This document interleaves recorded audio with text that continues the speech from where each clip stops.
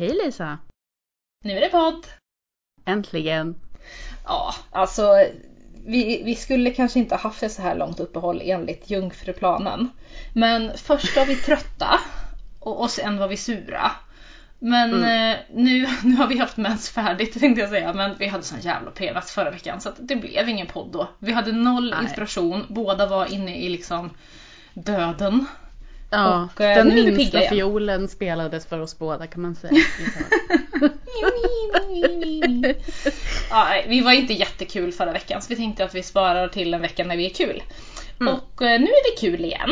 Och nu idag så tänkte jag att vi ska prata om vad magi är. Det här flummiga begreppet som man kanske inte riktigt kan sätta fingret på egentligen. Nej men precis, det är ju ganska svårt och vitt och brett definierat.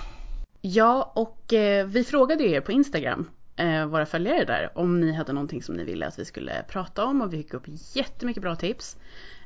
Men så fick vi bland annat en liten fråga kring hur vi utövar magi dagligen. Så då tänkte vi att det kan vi prata om, och så kan vi prata lite om liksom det här stora paraplybegreppet magi. Vad det är och hur vi ser på det, kanske mer du och jag. Ja, jag tänker ju inte prata i min podd eller våran podd om vad någon annan tycker. Nej, precis. Nej, men det är så svårt att definiera magi. Det är ju, om man googlar vad är magi eller definitionen av magi, så får man ju upp hur mycket olika saker som helst. Så att vi får försöka avgränsa det till dig och mig helt enkelt. Ja, och för mig handlar det liksom inte om någon Harry Potter-magi direkt. Även om jag önskar att det var så. Ja. Det hade varit fantastiskt. Det passar bäst i populärkulturen ändå. Men alltså, det hade ju varit en dröm, helt klart. Om man ska försöka definiera vad magi är, så skulle jag ändå vilja påstå att det på något sätt är att tämja, inom citationstecken, och manipulera energi eller stoft runt omkring en till en önskad utgång. Vad det är för fluffigt sagt kanske, men alltså det där någonstans har jag ändå landat i en definition som jag tycker någonstans passar in på det mesta. Energi och stoft. Ja, som man på något sätt vill manipulera eller använda för att få en liksom önskad utgång på ett problem. Eller det behöver inte ens vara ett problem, utan man kanske vill uppnå någonting med sig själv eller uppnå en känsla av någonting. Och att man då manipulerar energi eller stoft runt omkring en för att det ska inträffa. Ja, jag köper väl det. Det kan jag väl göra. Om det nu finns en generell definition, då får jag väl inte vara den som är den. Men nej, det är mer det jag har suttit och funderat på. Att hur skulle man kunna definiera magi? Jaha, jag trodde det typ så här citerade Wikipedia. Nej, jag citerade min hjärna. Ändå bra källa, typ som Wikipedia. Men alltså jag får ju också frågan ganska ofta av folk som inte räknar sig som häxor, men som ändå är spirituella eller andliga på annat sätt, och som inte liksom närmar sig häxigheten egentligen. Och då brukar de fråga så här: vad är skillnaden? Och nu kommer någon säkert bli kränkt här, men jag tänker att mycket av det spirituella, av det new age-iga sökandet och den andligheten handlar om att man letar efter någonting som är liksom utåt och uppåt. Utanför dig själv. Och gärna någonstans uppifrån. Medans för mig så handlar häxeriet om att det är mer inåt och neråt. Att man går in i sig själv, man går ner i sig själv, man förankrar sig i jorden. Och man liksom jobbar med platsen som man befinner sig på. Och liksom kontakten med planeten liksom. Och miljön och naturen runt omkring. Medan mycket av det liksom övriga spirituella communityt tänker att svaren finns där ute. Och jag tänker att svaren finns här inne. Det är en ganska, men det är väl en ganska tydlig gräns. Eller skillnad. Även om vi kanske alla egentligen letar efter samma sak, men vi letar på lite olika ställen. Ja, men jag kan absolut liksom köpa det om vi ska köpa varandras så. Men det enda jag tänker på är liksom folk som kanske jobbar, alltså är häxa men också jobbar med olika gudomar eller pantheons till exempel. Där söker man ju också uppåt, fast då blir det ju mer i arketyper som återspeglas hos sig själv kanske.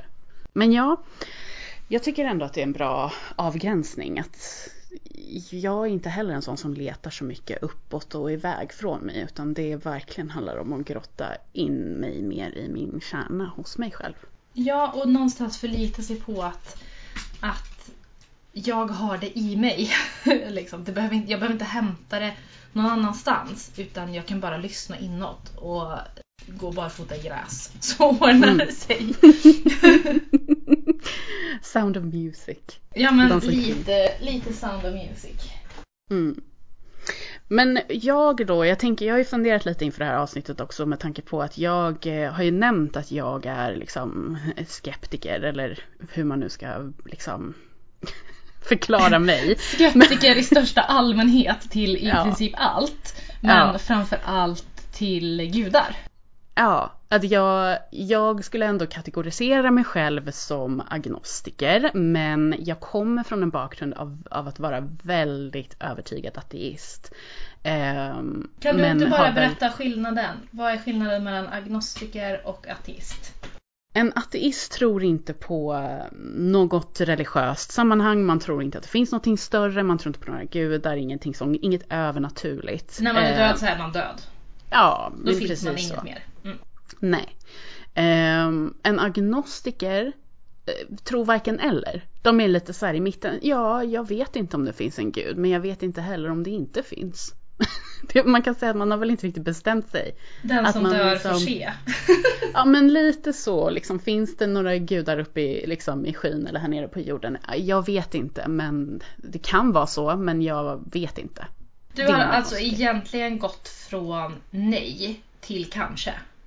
Ja, lite så. Men jag lutar fortfarande mot det ateistiska snarare än att jag känner mig hemma i något typ av religiöst sammanhang eller så. Liksom. Så att där är ju jag och simmar runt. Och jag tänker också att det är viktigt att prata om vad magi är för mig då, och även vad det är för dig. Alltså hur du upplever magi i vardagen, men också kanske bara överlag. Ja. Så för mig, om jag skulle försöka liksom beskriva hur magi går ihop med den här skeptiska liksom synen jag har på det mesta, så tänker jag att jag ska dra ett litet exempel här. Om man tänker sig att du sitter på en berg- och dalbana. Och så, man sitter på en berg- och dalbana med en massa andra människor, kanske har en kompis bredvid den. Och man får den här känslan av total skräck, men total liksom bara eufori samtidigt. Det händer ju för att din kropp utlöser en massa hormoner, stresspåslag, adrenalin och allt möjligt. Och så får du liksom belöning i att men du vet att du kommer inte dö. Rationellt vet du, jag kommer inte dö. Du har inte min relation till berg- och dalbanor, det hör jag. Undviker dem in i det sista. Jag förstår, men om du bara leker med mig här nu. Att du rationellt ändå vet att det är otroligt ovanligt att dö en berg- och dalbana. Det liksom händer inte så ofta. I alla fall, nu förstördes mitt exempel. Om man tror att man ska dö så får man ju alla de här hormonerna. Okej, jag tror att jag ska överleva, jag förstår. Ja, du tror att du ska överleva. Alla de här hormonerna liksom utlöses i din kropp. Och det här är lite samma som när vi håller på med magi. Det har faktiskt gjorts studier på när folk gör spiritualitet, alltså utövar spiritualitet. Att det är väldigt många hormoner som utlöses i kroppen och ger en känsla av samhörighet, av liksom någon typ av eufori.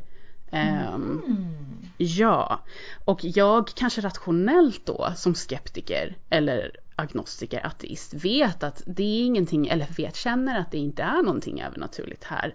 Men det tar inte bort känslan av den här euforin jag upplever i stunden. Jag tänkte att det var ett bra exempel att illustrera hur jag ser på magi, och att man behöver kanske inte ha en sån här, nu har jag sagt det här ordet så många gånger, men kognitiv dissonans i huvudet. som agnostiker eller ateist. För att det gör någonting med vår hjärna när vi utövar spiritualitet. Du har alltså, förlåt, men du har alltså biokemiskt förklarat nu vad magi är. Jag har lärt jättemycket. Välkommen till Vetenskapspodden Oväsen. Yes. Nej, men jag har ju länge känt att det här går inte ihop. Jag är så dragen till det här med magi. Jag är så dragen till häxeri. Och jag kan inte förneka att jag känner någonting i stunden. Men samtidigt så jag tror inte på att det finns någonting större än mig. Så. Och då har det lett till att jag helt enkelt har gjort väldigt mycket research kring det här. Och hur går det ihop? Jag har pratat med andra ateistiska häxor och deras liksom, syn på det hela. Och hur många artiklar som helst. Och just det här exemplet togs upp i en artikel som jag har läst. Och det på något sätt var, jag vet inte, det illustrerade väldigt bra för mig själv. Att okej, men det är det här som händer i min kropp. Så att det är lite så här, det är så jag förhåller mig till magi. Och hur jag utövar. Att det är verkligt i stunden, men jag behöver inte tro på att det är någonting mer än just vad min hjärna gör. Ja, precis. Alltså, någonstans så blir jag så här, ja, varsågod för den biokemiska delen av magi. Medan jag så här, alltså, jag har ju en mer romantisk inställning i så fall. Där jag har ju på riktigt genomgått sorgeprocesser över att Harry Potter-magi inte är på riktigt. Alltså nej, jag skrattar du, men jag har på riktigt liksom avslutat en Harry Potter-bok eller en Harry Potter-film och varit liksom ledsen och känt sorg över att det är så ledsamt att det här inte är verkligt. Så att där har vi den andra sidan av den här skalan då. Men absolut. Och jag menar, ingen av dem är ju rätt. Det är ju bara så det är för dig och mig. Ja, för du har ju alltså ärligt talat, jag förstår att det går att mäta rent biokemiskt vad som händer när man har liksom en magisk eller spirituell eller andlig upplevelse. Men det är mer än så. Det är liksom det är mer än så. Ja. Jo, men absolut. Och alltså så här, jag har ju alltid varit väldigt dragen till symboler, symbolik, alltså historia och allt sånt där. Så att jag menar, jag har ju fortfarande en romantisk bild av det, men jag är förankrad i det jag tror, att det finns ingenting högre än mig egentligen. Men den här vägen, de här verktygen hjälper mig att uppnå vissa mål. Det är ju som att jag ofta använder också, det handlar helt enkelt om för mig en process att lura min hjärna in till olika saker. Och att kanske uppnå olika känslotillstånd som jag får när jag gör olika ritualer eller spells eller när jag gör viss typ av research. Jag kan liksom lura min hjärna till att jag kommer ha pengar snart. Jag kommer att må bra, eller jag kommer att göra det här eller det här. Så att jag är ändå så här, jag är någonstans där jag har den här romantiska liksom, synen på det, men samtidigt så är jag ändå förankrad i vad som makes sense för mig, helt enkelt. Vi hade ju en diskussion om det här tidigare, off-air, så att säga, för flera veckor sedan. Om det här med att magi är vetenskap och vetenskap är magi. Vilket för många är helt obegripligt. Att de bara säger, nej, det är tvärt emot varandra. Det är två motsatser vi pratar om. Och både du och jag ändå hävdar att nej, det är bara det är samma sak fast olika förklaringsmodeller. Absolut. Det är exakt så. Jag håller med. Magi är ett annat sätt att se på vetenskap eller en annan världssyn kanske. För mig är vetenskap magi. Det är helt otroligt att jorden kan skapa kristaller som är så otroligt vackra. Det är helt otroligt att man kan så ett frö och sen så kommer det upp en planta som man kan äta. Det för mig är magi. Ja, men det är ju så mycket av det som vi ändå vet nu och på liksom 2000-talet kan förklara hade ju sett som magi. Ja. Historiskt och rena rama trollkonsterna liksom. Ja men verkligen, jag tänker att det fortfarande det här är ju någonting som har ärvt ner till oss över så lång tid. Människor har varit spirituella alltid. Så det är klart att det skapar de här reaktionerna hos oss. De här väldigt liksom djupa, alltså profound, jag hittar inte det svenska ordet nu. Betydelserna som spiritualitet har för oss och den reaktionen det väcker är ju liksom någonting som vi har ärvt ner för att det har haft som en sån central roll liksom i våra samhällen.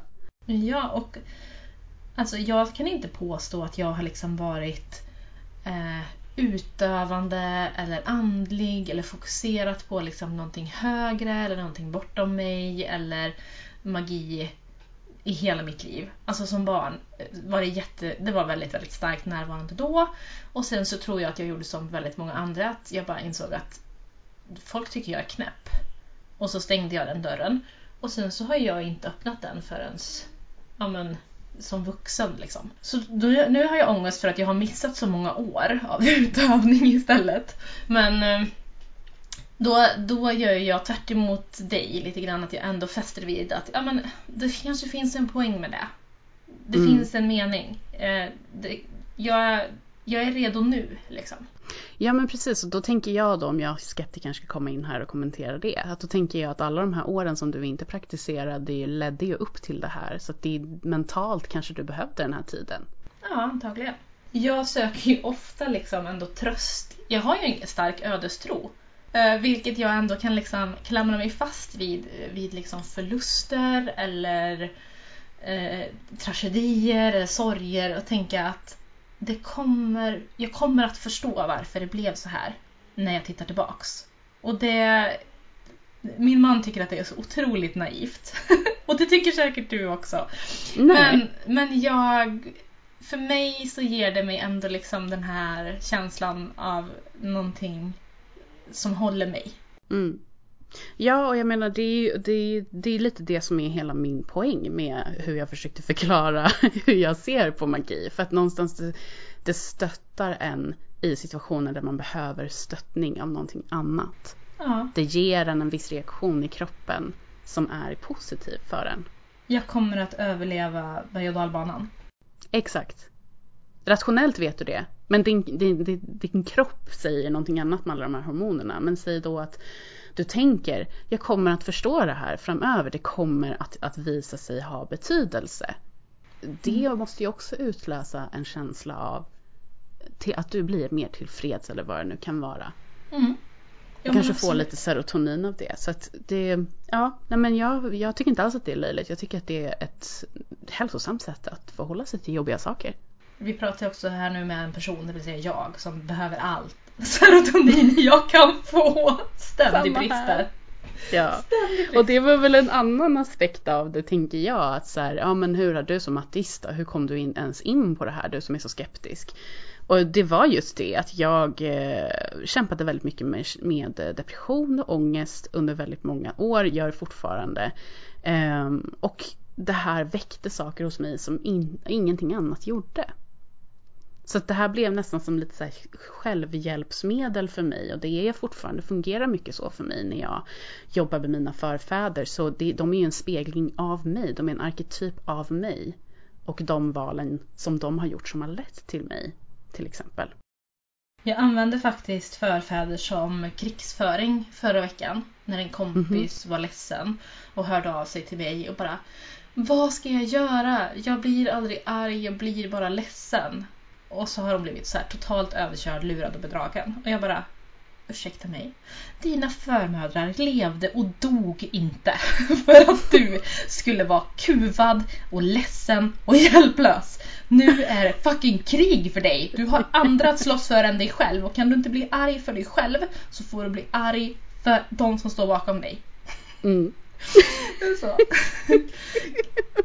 Det var hårda bud alltså. Ja, men det är så här, frågar man mig om hjälp, då får man hårda bud. Det är en örfil, varannan smek. Mm. Så att det är ibland får man en örfil för att man förtjänar det. Så vill du bli uppläxad någon gång, det är bara skicka en DM. Fixa det. Ja. Bra. Jag tänker också på det här med arketyper för mig.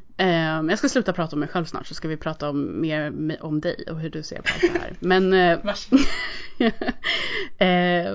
ateister eller då agnostiker kan ju jobba även med gudinnor och alltså gudomar överhuvudtaget, gudar och gudinnor. Fast det tror inte jag. För det går ju helt emot själva grejen. Varsågod att förklara. Skillnaden är att man tillber inte en gudabild. Skillnaden är att man jobbar med arketypen av den, som då avspeglar olika egenskaper hos en själv. Så att du tillber inte, utan du jobbar med på ett annat sätt. Man kan lyfta och fira de egenskaperna som den här gudomen eller gudinnorna presenterar. Vad de reflekterar hos mänskligheten. För när man kollar på pantheons så reflekterar de ofta egenskaper hos människan själv. Jag tänker konkret på alltså det nordiska pantheonet. De gudomarna. Nu måste vi ha en liten Wikipedia här, en Idapedia. Vad menar du när du säger pantheon? Det behöver vi liksom klargöra, för nu använder vi svåra ord. Pantheon är alltså en hel grupp av gudar inom ett trosystem. Okej, så till exempel inte kristendom då, PGA en gud. Exakt. Pantheon är ju flera gudar. Så att säg, alltså nordisk mytologi är ett pantheon. Romersk mytologi är ett pantheon av gudomligheter. Jag fattar. Yes. Var avslutade jag i min långa harang? Jo, om vi nu tittar på den nordiska mytologin, så har vi ett pantheon av då gudomar som reflekterar olika egenskaper hos människan. De här gudomarna sågs som alltså mänskliga avbildningar av olika egenskaper. Ja. Förstår du vad jag menar? Ja, jag förstår. Så på det sättet så man kan som ateist och agnostiker jobba med gudomar, men man jobbar inte på det sättet att man tillber dem. Det är lite samma princip som att i stunden så är det väldigt verkligt för en. Men när jag lämnar mitt jobb med Freja så är inte hon verklig för mig längre. Utan jag har jobbat med arketypen hon representerar. Jag förstår. Du liksom överlämnar dig inte till den här guden eller gudinnan, utan du omfamnar den istället. Precis. Okej. Jag svarar på ett väldigt kort och sammanfattande sätt. Exakt. Så jag tänkte bara nämna det, att det går att jobba med gudomligheter om man är agnostiker eller ateist ändå, men man jobbar bara på ett annat sätt. Det är många som gör det. Ja, jag funderar lite på, jag har ju haft så svårt att liksom närma mig gudomligheter. Men jag har ju också förstått, tack vare Förmödrars maktpodden, att det handlar om att jag tror att ett troende på en gudomlighet ska vara så som det är när en kristen person tror på Gud. Ja, att du ska underkasta dig helt och hållet. Ja, och att det liksom är den närvaron och det bedjandet och det ursäkta mig, det kräver ju för fan en halvtidstjänst i engagemang, känns det som. Ja. Jag har inte tid med det. Jag vill inte ha det så. Nej. Så att det går att göra det liksom fortfarande liksom fullt ut, men i betydligt mer hanterbar liksom skala. Att det är på något sätt en mycket större del av liksom vardagen, istället för att det är alltså särskilda dagar eller särskilda högtider som kräver en massa grejer, utan man kan verkligen bara ha en vardagsrelation till en gudinna till exempel, och inte i hela sitt liv, utan kanske bara några veckor av sitt liv. Ja, men precis, jag tänker, nu ska du få hålla lite låda här. Om jag kastar tillbaka till dig nu, när du vet hur jag ser på magi, hur ser du på magi? Ja. Vad är det för dig? Magi för mig är att liksom se lite mer. Och att förlita sig också på att det finns mer att se. Och att vara mer uppmärksam på det här. Det är, jag vill inte säga, jag vill faktiskt säga att det handlar lite om att man tränar upp ett sjätte sinne. Och att man använder det sinnet, om vi skulle säga att det är intuitionen till exempel. Att man jobbar med det för att uppleva våran vanliga värld med ett lite magiskt filter. Mm. Och så ser jag, alltså vilken människa som helst kan hitta en fjäder vart som helst. Mm. Men om jag jobbar magiskt och vet att jag har en guide som gillar fjädrar och fåglar, så betyder inte den här fjädern bara att det var en random fjäder från en random fågel, utan jag kan bli så här: tack. Tack för den. Och att liksom tillåta sig själv att se att saker har kommit hit för mig. Ja, men för det är så mycket i den här världen som handlar om, speciellt i Sverige kanske, som handlar om att man inte ska sticka ut och att man inte ska tro så mycket om sig själv, och att det är en helt befängd idé att det här faktiskt är en fjäder till mig som ligger här. Mm. Men när man kliver utanför det, som också är ett ganska liksom, det är ett magiskt arbete att ta sig utanför den tankebubblan också. Mm. Så landar man ändå någonstans i att det finns små spår och små fynd att göra, och små pusselbitar som man kan lägga för att kunna se liksom the bigger picture. Mm. Och där... Fint. Ja, men och det är väl här som det kommer in den här väldigt romantiska delen av mig. Alltså absolut, vissa fjädrar för mig är verkligen också bara en fjäder. Jag plockar inte upp alla fjädrar jag ser och säger tack så mycket för det, utan någonstans så kan jag också känna skillnaden på en påkörd skata in i stan. Och när jag hittar en fjäder från en uggla liksom. Ja, men jag tänker också att det är för att du har tränat nu. Ja, alltså jag har en väldigt stark intuition, och jag har också, nu när jag har varit så isolerad länge, eftersom att just nu så får inte jag åka till jobbet. Jag får inte sitta på mitt kontor för att corona härjar. Och jag har ju varit hemma sedan oktober. Jag kan verkligen sakna att gå in i ett mötesrum bland andra personer och släppa ut min intuition där inne och kunna liksom pilla lite på de här människorna med den. Krafsa lite på dem och se vad de har och upptäcka vem mår bra, vem mår dåligt, hur har vi det här egentligen och varför, alltså att släppa lös min intuition och låta mina liksom tentakler detektivarbeta på människor runt omkring mig, för det är typ, alltså jag älskar ju det. Jag älskar det är ett jävla snokande, men jag älskar det och jag saknar det jättemycket. Och därför känner jag så här, eftersom att jag tänker att intuitionen är en muskel typ, eller att man konditionstränar den lite grann. Det blir så här, tänk om den är svag när jag kommer tillbaks för att den inte har tränat på länge. Så jag är så här, lite, jag försöker hålla den i trim, men det är svårt att göra det liksom. Jag är inte så tränad på att jobba intuitivt på långt avstånd till exempel. Men jag älskar att gå in i ett rum och släppa ut mina tentakler och låta dem pilla på folk.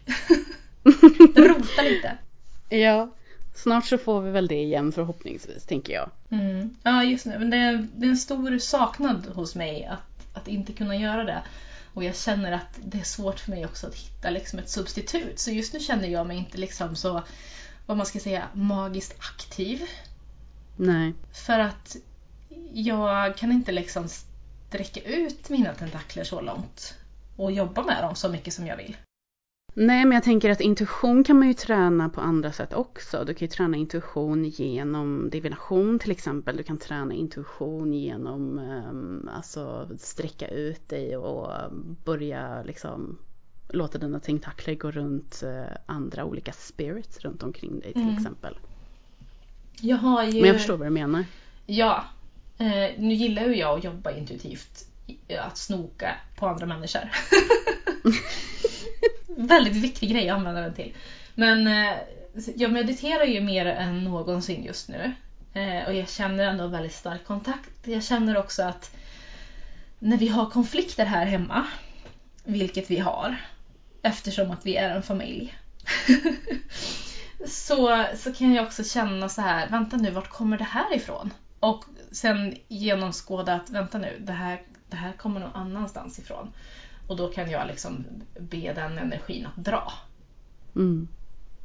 Så att det är ändå en bra egenskap att ha. Ja, och det, alltså jag hade ett samtal med ett medium i våras som sa det att det finns en energi hemma hos dig som är väldigt dels kvinnofientlig. Det är liksom en gammal man, en surkuk finns det hemma hos dig som är väldigt svår att bli av med. Men han älskar när du och din man bråkar.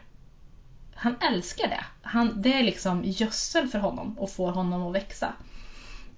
Och det här är en person som du kommer behöva skicka ut emellanåt. Liksom. För jag tror att han är så svår att göra sig av med. Så att om du skickar ut honom så kommer han antagligen att komma tillbaks. Och då kan jag känna att ja, men det är alltså surkuken som är här. och sprider bad vibes. Och då är jag ändå en person som aldrig egentligen har känt att jag behöver beskydd. Nej. Jag har aldrig liksom jobbat liksom förebyggande egentligen med beskydd, utan jag har mest bara så här, jag har energistädat när jag har känt att det behövs.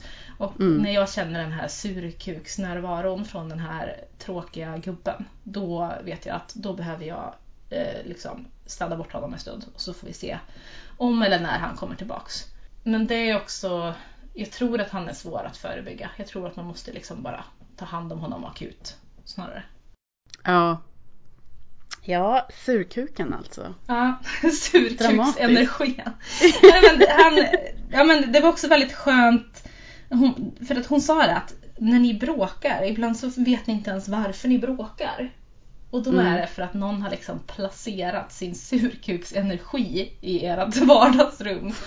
Och den energin behöver du liksom vara uppmärksam på och då städa bort.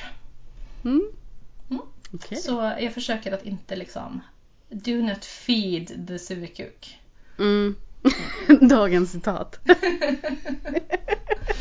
Ja. Okej. Ja, men intressant ändå. Ja, jag höll mig absolut inte till ämnet här, utan jag bara klev på tåget och så åkte jag, kände jag. Ja, men det är ingen fara.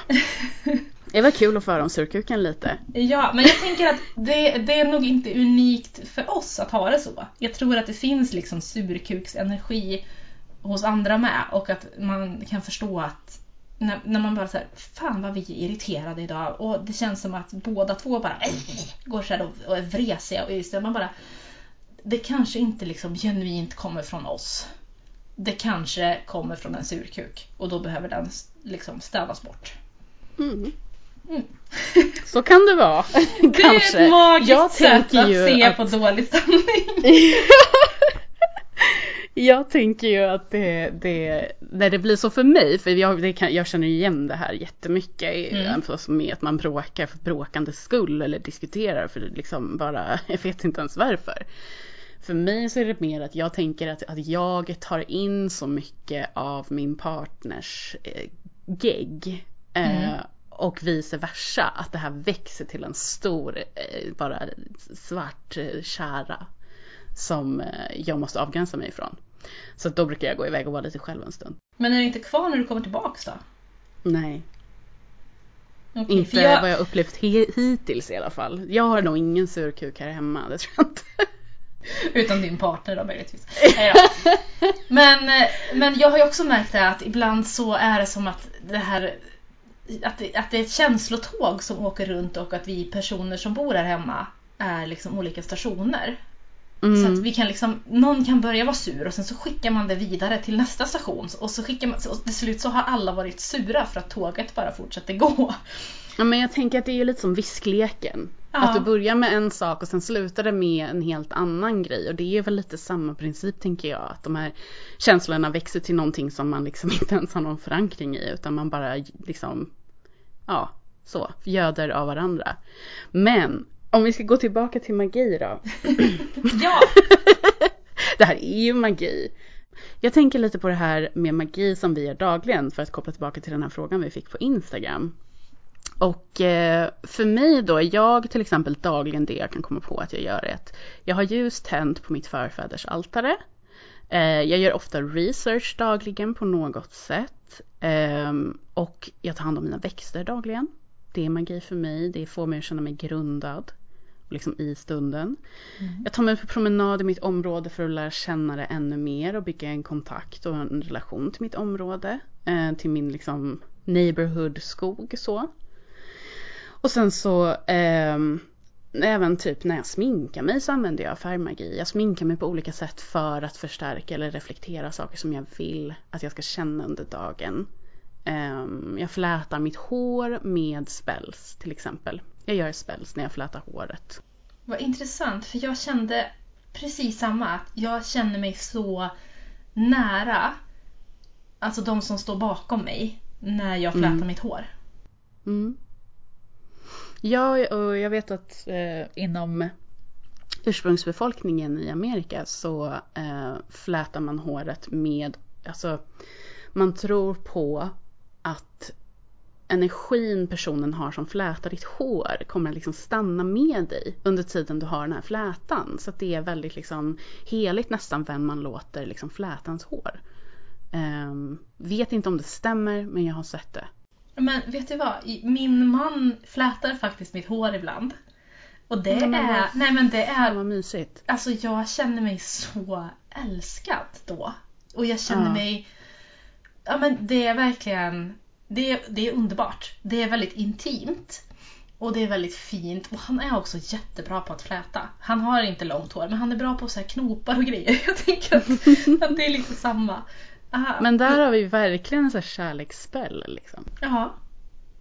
Det är jättemysigt. Så om ni har, alla ni som har en partner, försök att få er partner att fläta ert hår. Gärna frivilligt. Och för det är jättemysigt. Det är verkligen en fin ritual liksom. Även om han absolut inte ser det som en ritual. Men jag känner det verkligen. Det är väldigt mysigt. Ja, jag tänker att där får man också det här konkret med att fläta in en liksom spell i någonting som man bär med sig under hela dagen. Det kan även vara när man bara gör sin frisyr. Just flätandet är ju verkligen att väva en spell. Jag tänker också på det med magi, att alla de här gamla hantverken är ju ett typ av magiskt sätt att väva sin verklighet. Jag tänker på att sticka, virka, sy, keramik, tälja. Förlåt, jag missar alltid tälja. Tälja också. Att här du skapar någonting från ingenting egentligen som du kan lägga ner intentioner i. Och skapa liksom ett magiskt sammanhang för dig varje dag. Och det är här som man får den här magiska tillvaron på något sätt. Ja, I rest my case. Jag har ingenting mer att säga om det här. Jag håller med. Inga invändningar härifrån. Ja. När du gör ditt kaffe på morgonen, brukar du stå och liksom ha någon intention då? Om jag ändå gjorde kaffe på morgonen. Jag dricker inte kaffe. Nej, men te då? Jag dricker knappt. Vet du vad? Jag är en person som gillar O'boy väldigt mycket. Ja, men när du gör din O'boy som du ändå måste blanda. Står du och gör en intention då varje morgon? Eller är det nej, jag är mer som en heroinist som behöver sin tid. Tyvärr. Men jag har faktiskt uppmärksammat lite grann åt vilket håll jag ändå snurrar min sked och sådär. Och jag gör ju typ alltid motsols. Vilket jag har läst mig till kanske inte är det bästa sättet. Alltså du kan ju dra ut saker mot sols. Det är så man drar ut eller från, alltså, så här, säger sig saker. Så du kan ju börja säga jag drar ut ledsenhet idag. Själv. Framförallt är prio att dra i mig den här bojen. Nej, så här. Jag dricker te. Men jag är ganska dålig på att dricka varma saker. Så jag dricker väldigt... jag häller i hälften kallt vatten i mitt te. Men jag jobbar ju... Jag jobbar ju gärna med örter. Så det är självklart jag har jättemycket örtteer. Och väljer ändå te med omsorg när jag dricker te.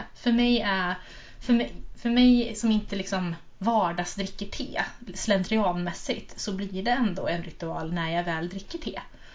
Och jag har ju köpt en så fantastisk tekanna som ser ut som en stubbe också. Så att den är också så här special occasion. Nu åker tekannan fram. Jag bara gör inte en kopp te i farten liksom, utan att det är en ritual. Jag tänker också på, alltså en av anledningarna till varför jag liksom säger att jag känner mig lite agnostisk så är att jag är otroligt dragen till den här uråldriga tanken av animism som existerar i väldigt många religioner och icke-religioner över hela världen egentligen. Att varje föremål har sin egen spirit, kan man säga, sin egen själ eller ande eller väsen.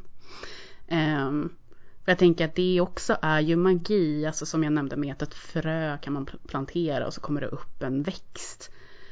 Det någonstans är ju också otroligt dragen till det här med att allting någonstans ändå, det har skapats och det, jätteflummiga tankar här. Men jag ville bara ta upp det för att jag tror att det är typ det mest magiska i mitt huvud, är just det här med animism, att allting har liksom ett väsen i sig på något sätt, en personlighet.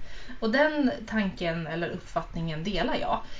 Jag har ju också en tro på Gaia eller motsvarande, att vi, alltså en vacker dag kommer hon vara så trött på oss att hon bara liksom skakar av oss och vi utplånas om inte vi sköter oss. Lite så, för att hon klarar sig jättebra utan oss. Vi klarar oss otroligt dåligt utan henne.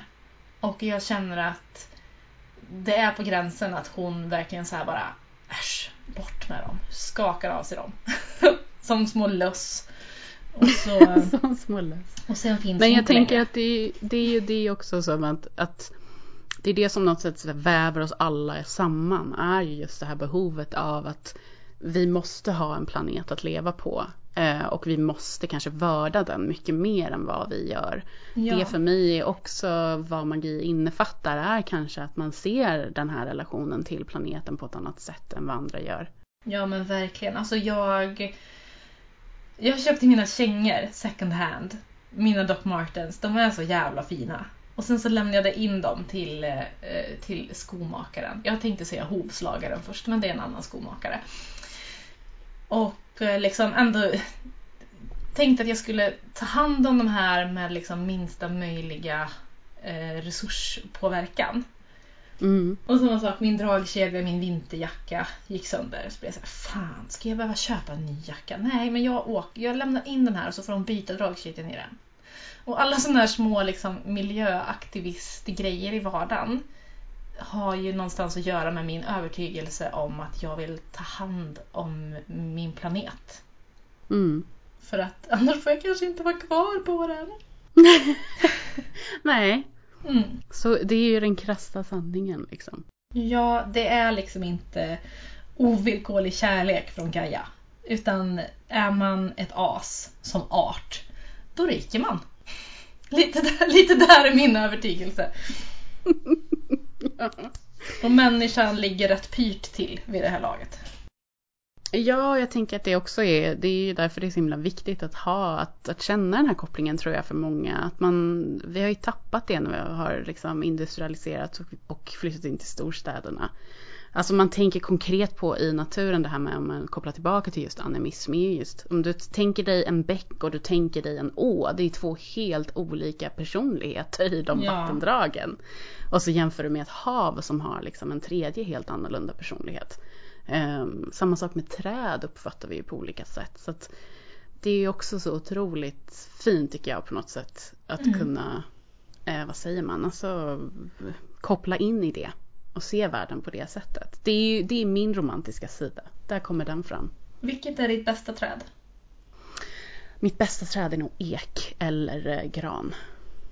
Är det för att du gillar kottar? Nej, ek. Nej.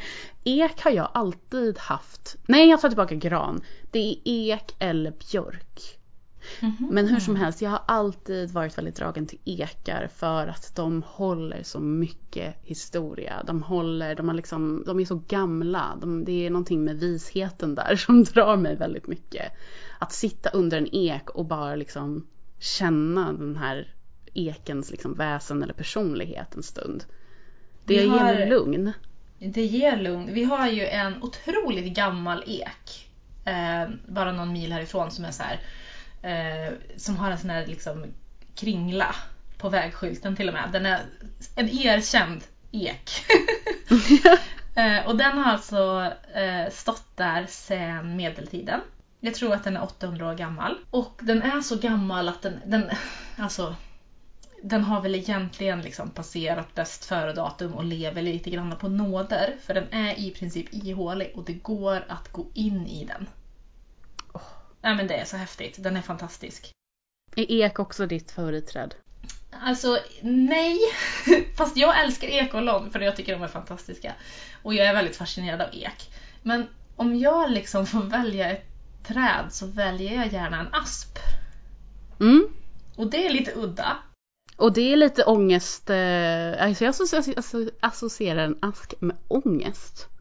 Att skaka som ett asplöv. Associerar jag till ask.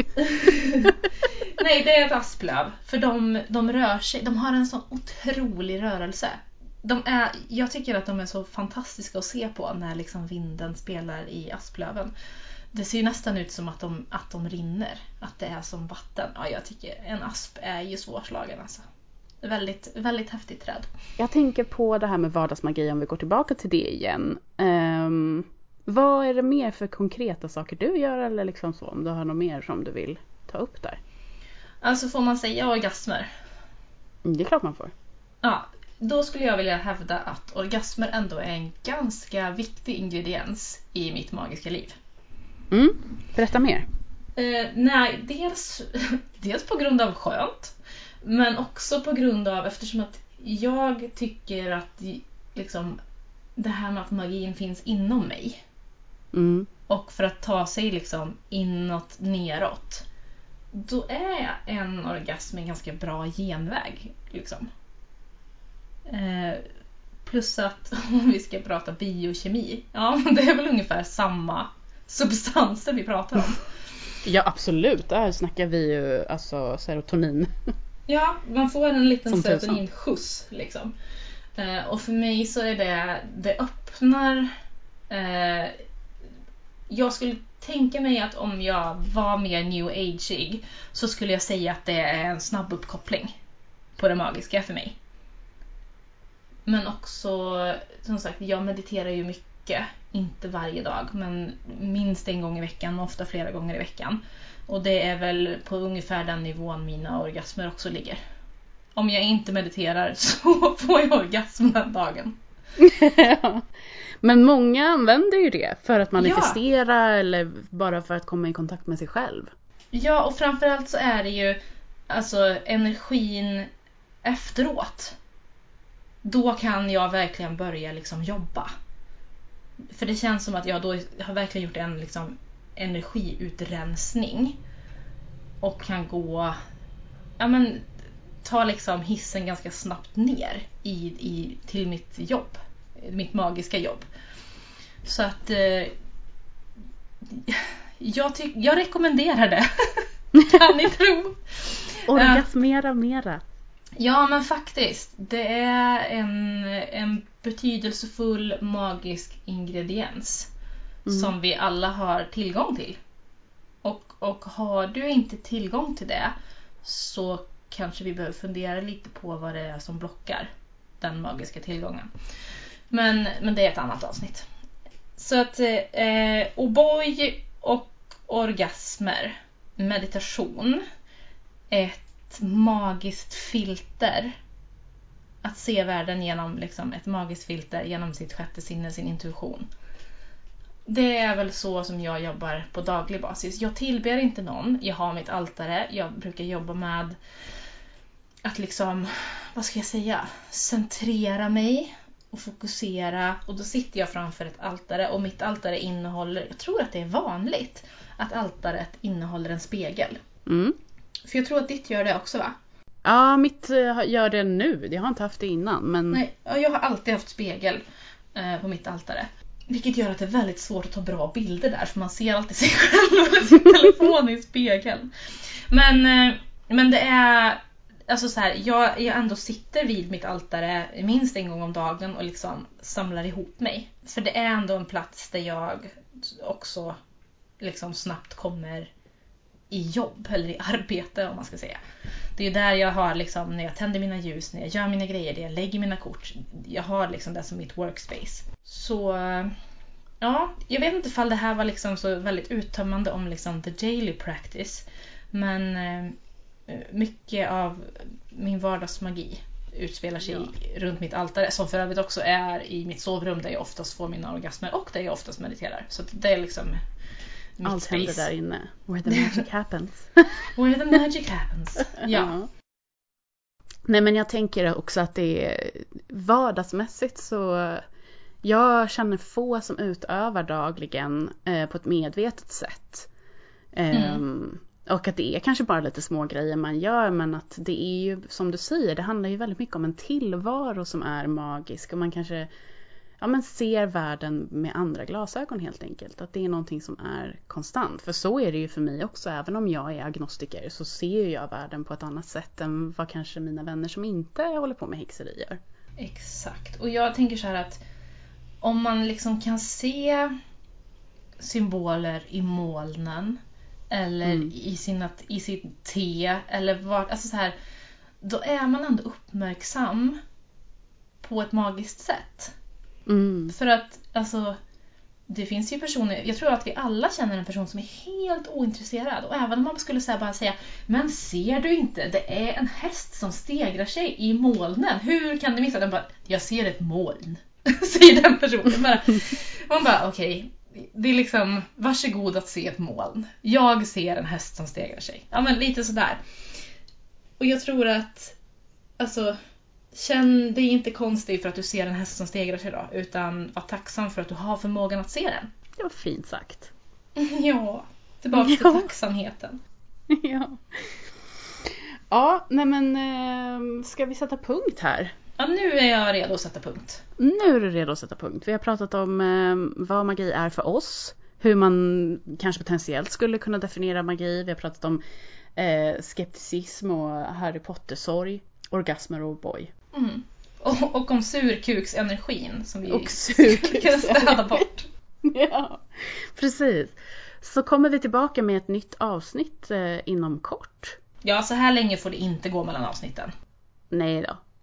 Det lovar vi typ. Så håller hon fingrarna bakom ryggen. Det beror på om vi är sura, tråkiga och har PMS. Eller PMS, exakt.